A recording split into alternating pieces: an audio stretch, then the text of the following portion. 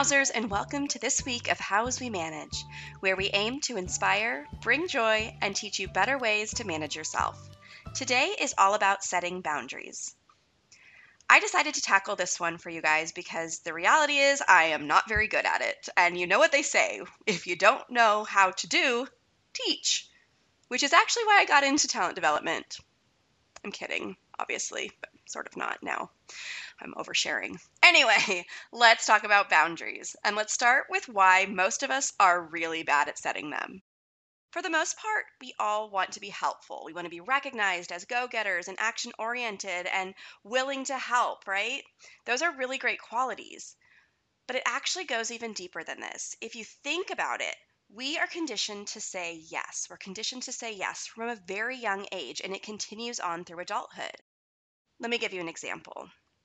I was watching my kids the other day, and I watched my 12-year-old son. He's the sweetest big brother. He turned off his video game that he was in the middle of. He was talking to his friends. He was having a good time, and I watched him turn off this game so that his 3-year-old sister could watch Paw Patrol. I mean, that's super nice.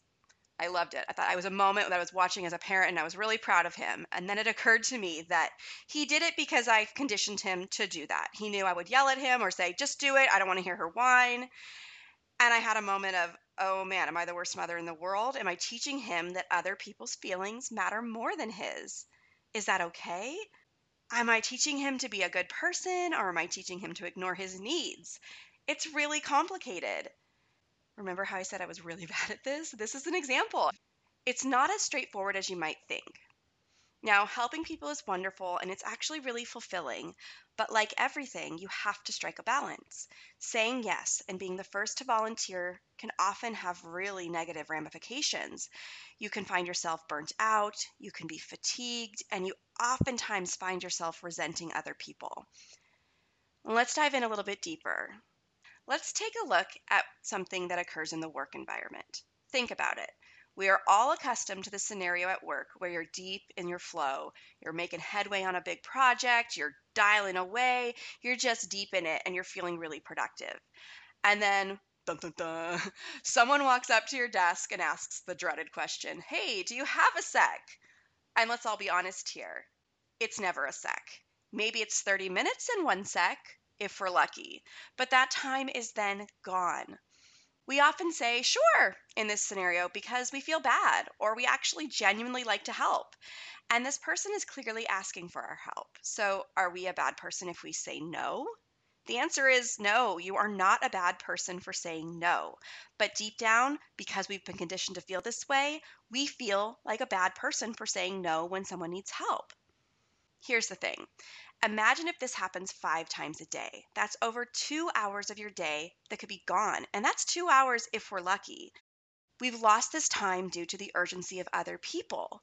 And don't get me started on the impact of context switching your mind from one thing to another. That's a topic for another day. It's one we'll cover, don't you worry. It's actually really healthy and really helpful to adapt the mindset that someone else's urgency does not equate to your urgency. Now, this in no way means that we become cold and unhelpful and never available to help. It's a perfect example of the impact of no boundaries, though.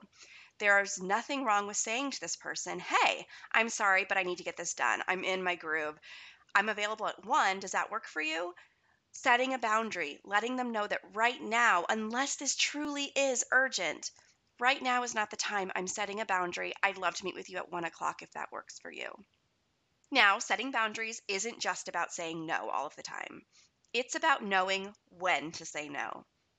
In order to do this, you have to know what matters to you most. What are your values? Maybe the most important thing to you right now is your job. It's everything to you. You're willing to set fewer work boundaries. This actually means creating more personal boundaries. It could sound something like, I'm really focused at work right now, so I won't be able to play softball on Wednesdays this season.